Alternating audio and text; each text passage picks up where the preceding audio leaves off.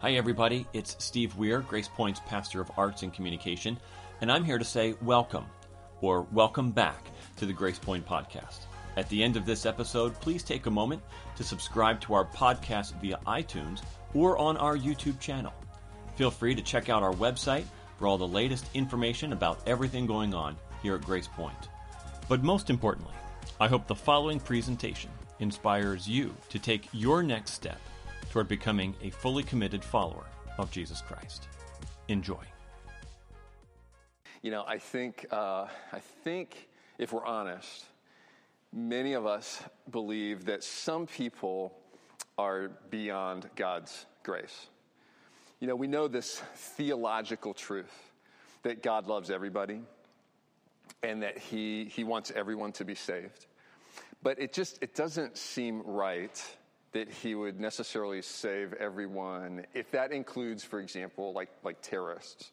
So if you think about the fact that some people are training their children to strap bombs to themselves and go into crowds and kill people, like that seems just a little crazy, you know? I mean, does God really forgive that? Does God really forgive a dictator? Could He forgive a dictator of a country who is intercepting humanitarian aid that's coming in to help his people and using that for his own gain?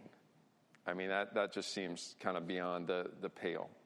Even if we bring it closer to home, for politicians in our country, we look at some people who are promoting an agenda that seems completely opposite of what God would have us be doing as a country. And we think, wow, I mean, that just seems like it's pushing the edges of God's grace and forgiveness. And if we bring it even closer to home, you can probably think of somebody in your life that has hurt you deeply. I mean, maybe there's even been abuse of some kind in your life. And maybe there's somebody in your life that you just think, yeah, I don't know. I mean, is it possible that God's forgiveness and grace could extend even to this person? I mean, is it possible to cross a line beyond God's grace? I mean, maybe some of you have even questioned that for yourself. Some of you online who are joining us for the first time, maybe some of you have questioned that, like, is it possible that I have gone beyond the line of God's grace? We're gonna look at a scene this morning that answers that question for us, maybe in a way that'll surprise some of us. So if you would turn with me to Jonah chapter 4, we are going to wrap up the book of Jonah today. Nothing says Happy Valentine's Day like the conclusion of the book of Jonah. We've seen strange grace over the last month in a lot of different ways. So Jonah disobeys God, runs in the opposite direction of what He's calling Jonah to do. God shows strange grace in hurling a storm onto the sea to stop Jonah in his tracks so that he can't continue in his disobedience. And then, as Jonah is thrown overboard, God shows strange grace in having a great fish swallow him. That is strange grace indeed, like to be in the belly of a fish, getting seasick, gastric acid, everything else. But it's grace because he didn't die. He could have drowned there in the sea. Jonah finally gets a second chance. He takes a second chance. He goes in obedience to Nineveh, and he preaches this very strange message of bad news. But grace comes as the people of Nineveh repent.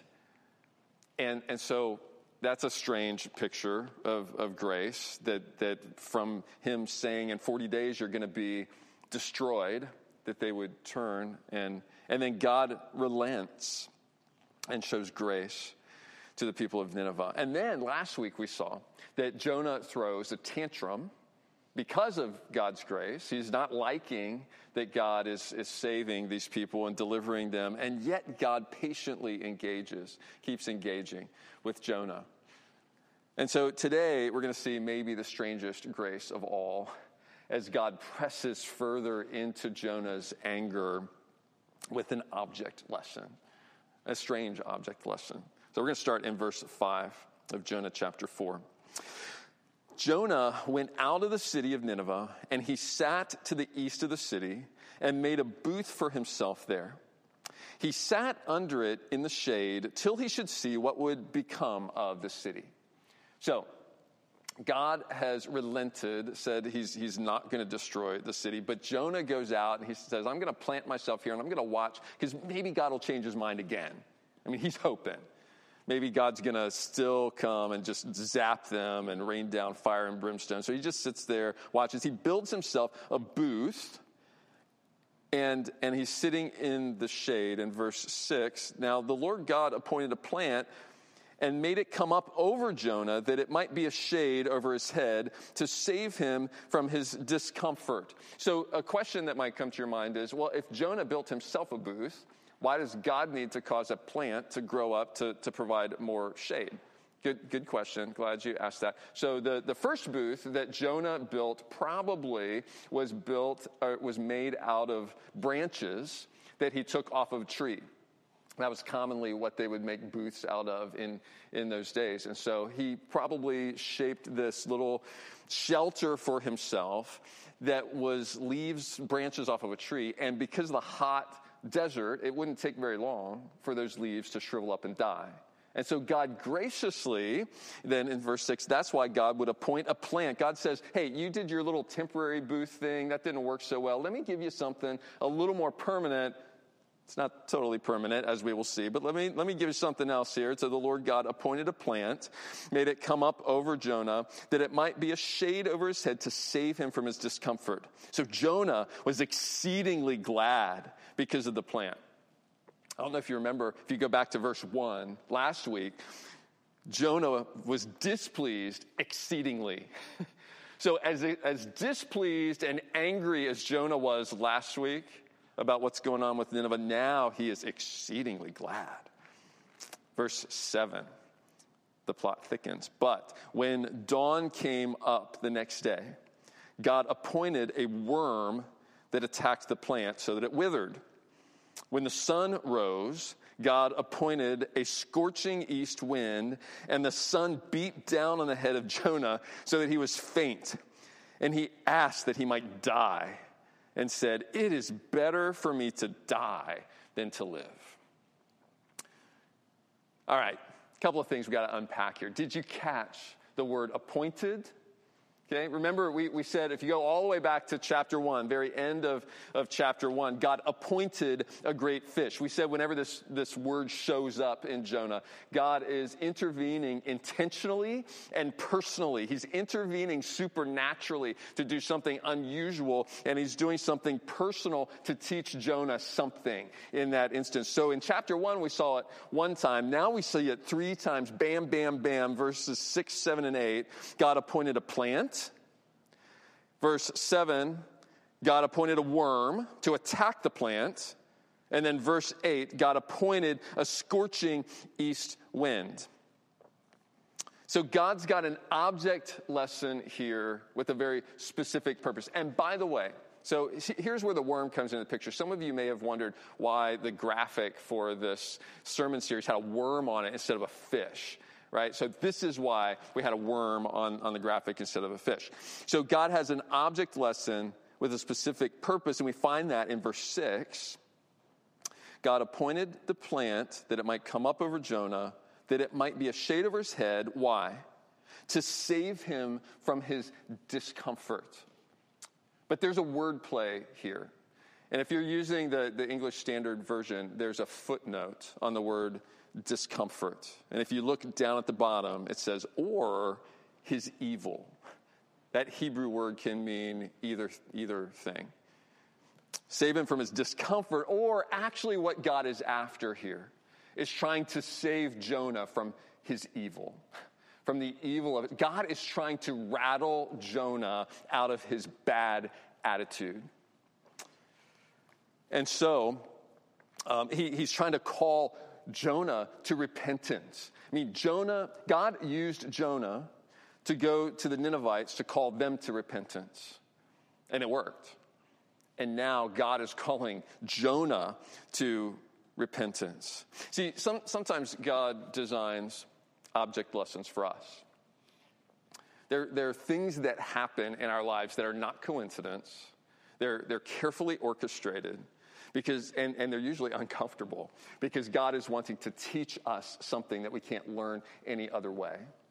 So Sherry and I have experienced this in our lives at different times as we have really focused in on our finances. And to give you an example, like sometimes we will really focus in and we'll say, we're gonna really work on building our savings. Like we want to build several months worth of savings in our bank, like from our salary, so that if an emergency happened or we had to be off work for a while or whatever, we've got a cushion for that. And every time we set out to do that intentionally, there's some unexpected thing that happens. There's like something breaks in the house, or we have some unexpected expense that starts dragging us away from that goal. And it's tempting when that happens to give up and to say, wow, here it goes again. I mean, we're just destined not to have a nice cushion of savings in our bank to be responsible. And what's really happening is our mettle is being tested. Our perseverance is being tested to say, no, we got to press past this. And okay, we'll get this paid off. We'll get whatever this emergency is paid off. But then we're going to go right back to, we're going to stay intensely focused on this goal. God designs object lessons for us at times. God has this object lesson for Jonah, which is not fun.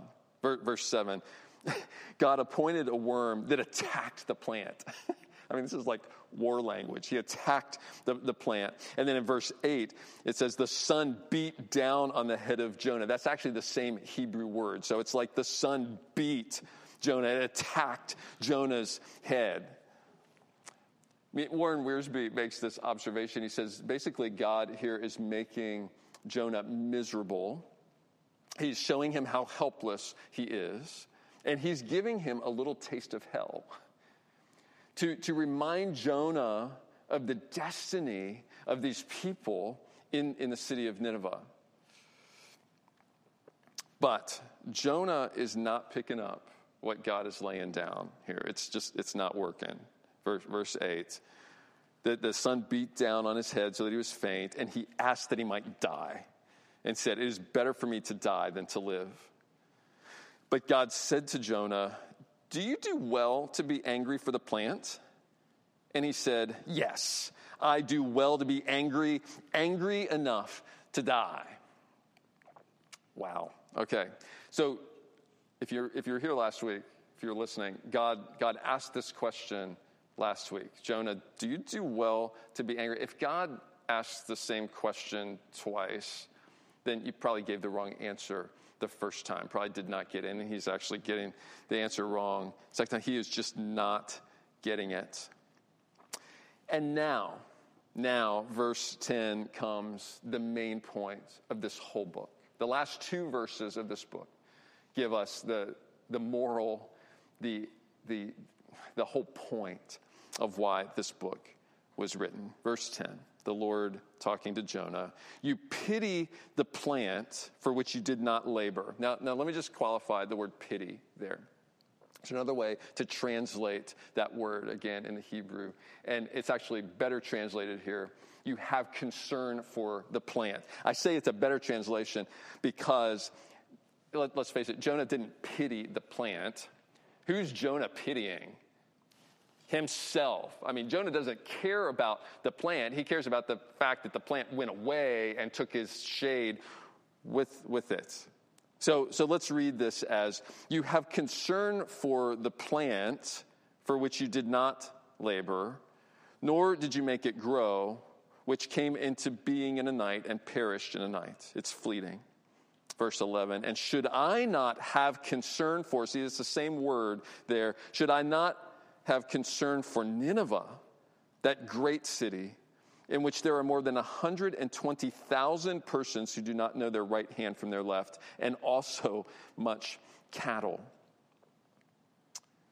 God has a concern about the Ninevites, and he asks Jonah, I mean, why don't you have a concern. Jonah, why don't you have a concern about all of these lost souls? I know, and this is what's surprising to us because remember, I mean, the Ninevites are barbaric, they're merciless, they're evil, but they're souls. It's a city full of souls who are going to spend eternity somewhere. And God says to Jonah, where are your priorities? I mean, here are all of these people destined for eternal punishment and separation from me, and you don't have any concern for them. There's also a lot of cattle there. Jonah, maybe you don't care about the people. There's at least care about the cattle. See, God approaches Jonah the way he approaches us oftentimes. He approaches us with questions. See, if we confront someone and just point out a problem that they have and kind of poke our finger in their face, a lot of times people put up their defenses and they're not really receptive to that. But a question kind of sometimes gets past our defenses and past our barriers and asks us to look at ourselves and to discover what is there. And so questions help someone to see the hardness of their hearts. And the point behind God's question here is that person who is beyond your grace is not beyond God's grace.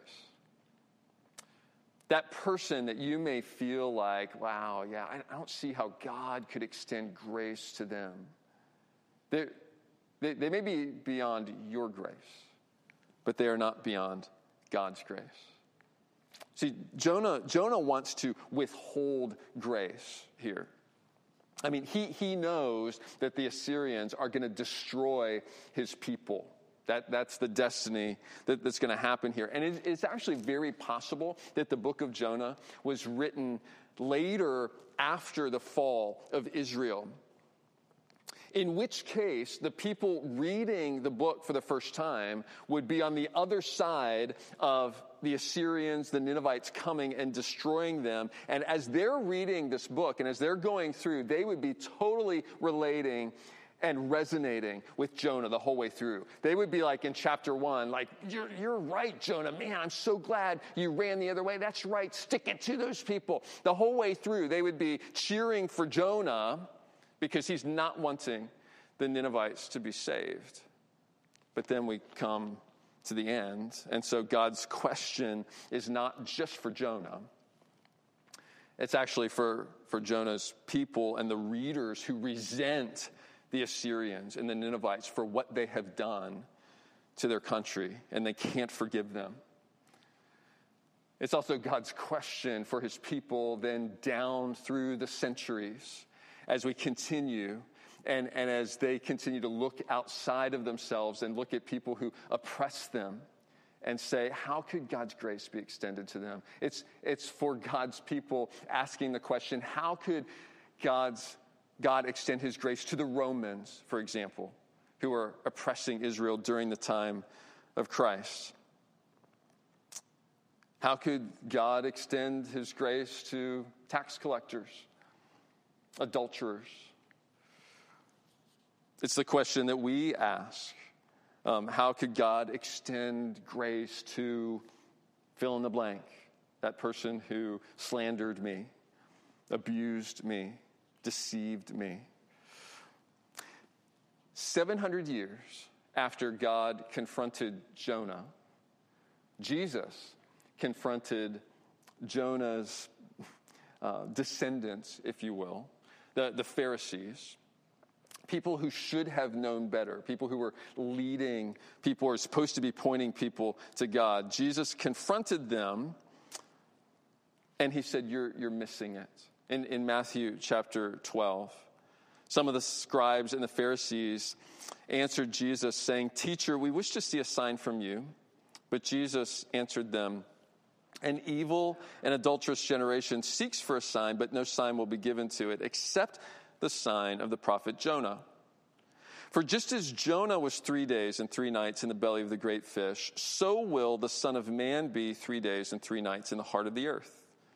But here's the second part of the sign. The men of Nineveh will rise up at the judgment with this generation and condemn it, for they repented at the preaching of Jonah, and behold, something greater than Jonah is here.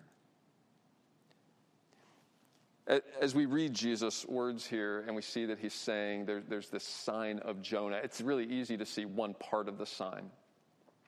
The 3 days and the 3 nights. I mean, Jesus will be 3 days and 3 nights in the heart of the earth to pay for our sins before he is resurrected, as Jonah was spit out of the fish. I mean, all of that is really clear. But there's a second part to the sign of Jonah here, and that is that these men of Nineveh, they're going to rise up.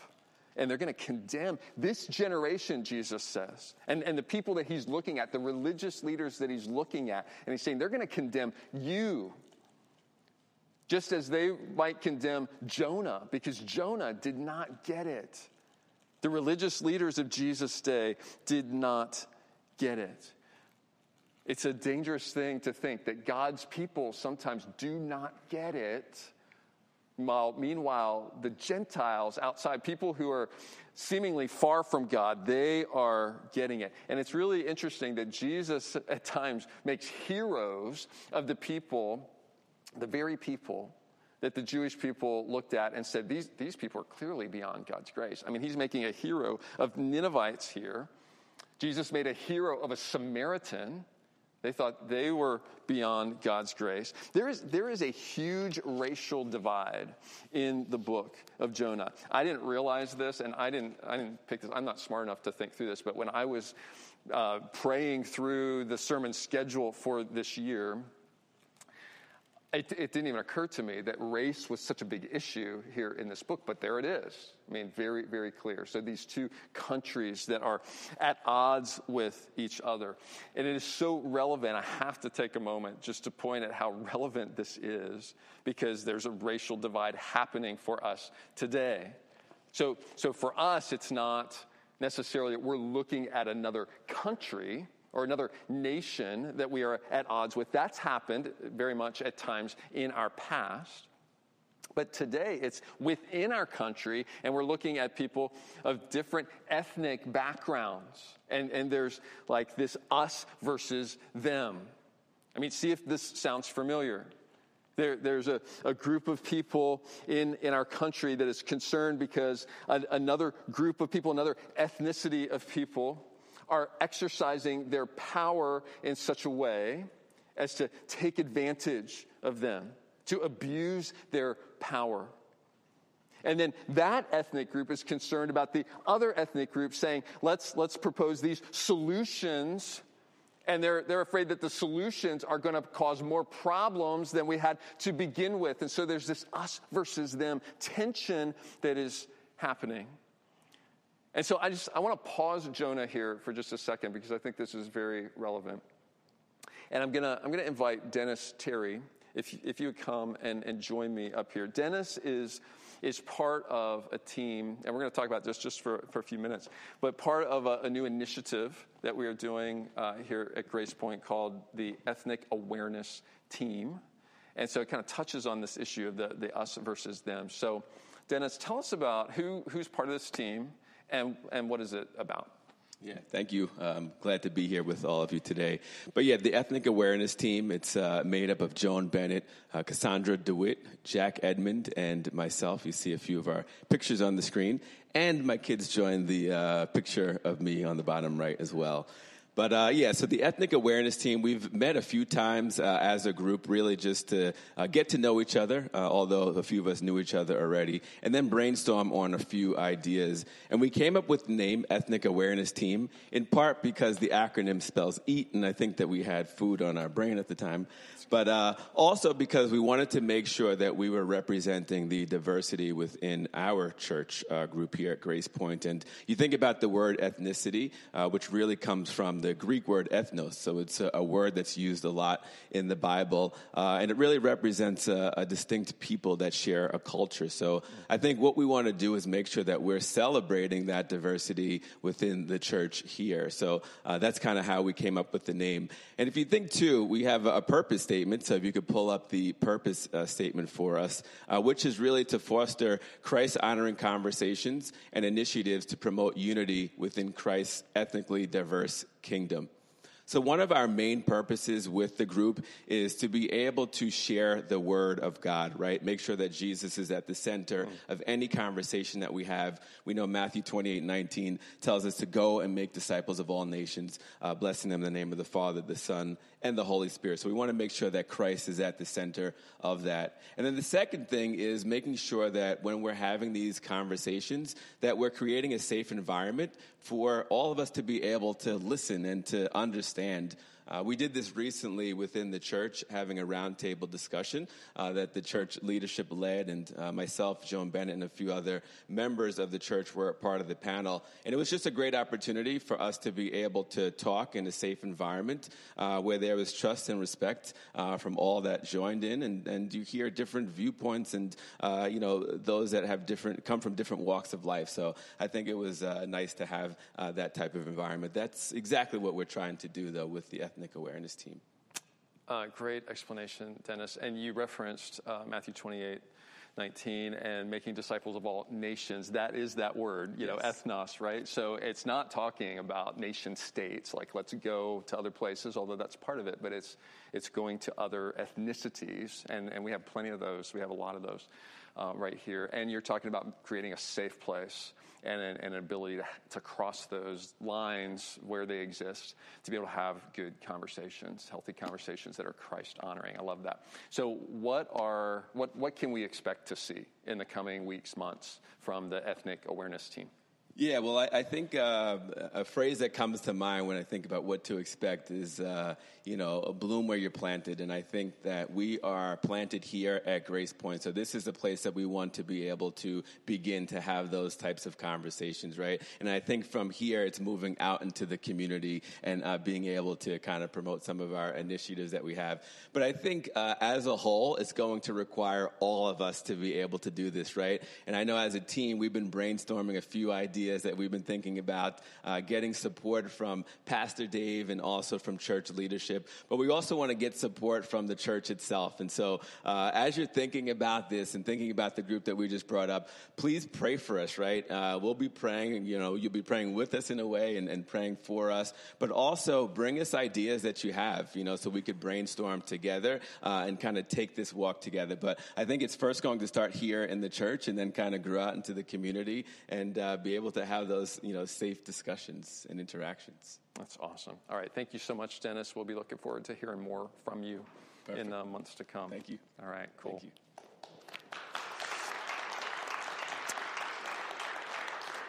So my dream for this dream team, it's a great team of people, is that we would be able to have really good, healthy conversations within our walls. And again, I'm going to say this again. I've mentioned it before. Thankfully, like what we hear from Dennis, what we hear from others who are part of what we would consider like ethnic minorities within our church family, we're not hearing from them that they feel slighted or looked down upon or any of that. So we're not seeing racial tension within our walls. Praise God for that, and good job to all of you for embracing people. So we're not saying we have a problem inside of our walls, and that's why we need to do this.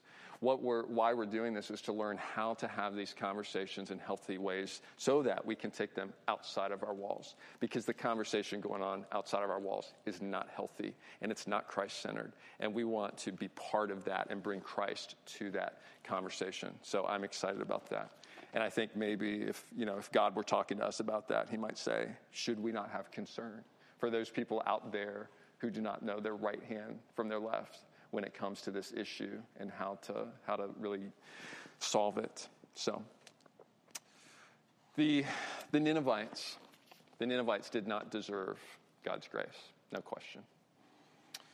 Jonah did not deserve God's grace. Turns out I don't deserve God's grace.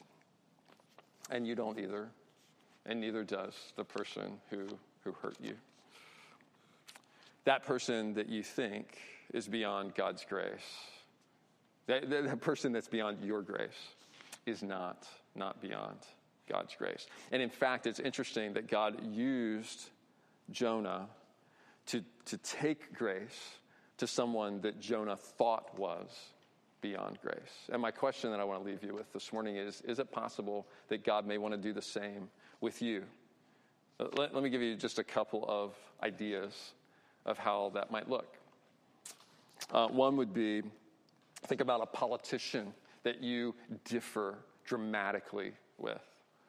Have you thought about maybe writing that politician a letter? And it's not an in-your-face, you're going to hell kind of letter. It's I'm praying for you. You must be, you must have a very hard job right now, like an empathetic kind of letter. You're in a very tough spot, because they all are. All of our politicians, all of our leaders in our country are in a tough spot right now. And so what if you wrote to them, empathize with them a little bit, and say, I want you to know I'm praying for you. And really do it. And not just a prayer of judgment and God, maybe they just need to get out of here. But really pray, and we talked about this a few weeks ago, pray that they would consciously and unconsciously forward God's purposes. But let them know with a grace-filled message that you're praying for them. Another idea is for that person that hurt you personally, what would it look like for you to write them a note? Maybe send them a gift card to Dunkin'. And write in your note, don't pretend that nothing happened. Don't pretend that things are resolved if they're not. But maybe you say something like this: I've been thinking about how kind God is to me, and I just wanted to share some kindness with you. That's showing grace to someone who doesn't deserve it. Right? What if God is calling you, instead of withholding grace from someone, to actually be an instrument of his grace to that person? Stranger things have happened before.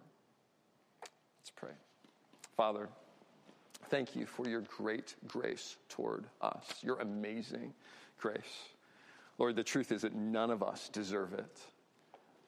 And Lord, for the person who's sitting here this morning thinking, I don't deserve it, that I have gone too far beyond, I've crossed a line beyond God's grace, Lord, I pray that you would encourage them from the story of Jonah to see how you didn't give up on Jonah. You kept after him. You were patient. You kept after everyone in this story, drawing them to yourself. You're calling us to repent, and you are so happy to relent from your judgment when we do that.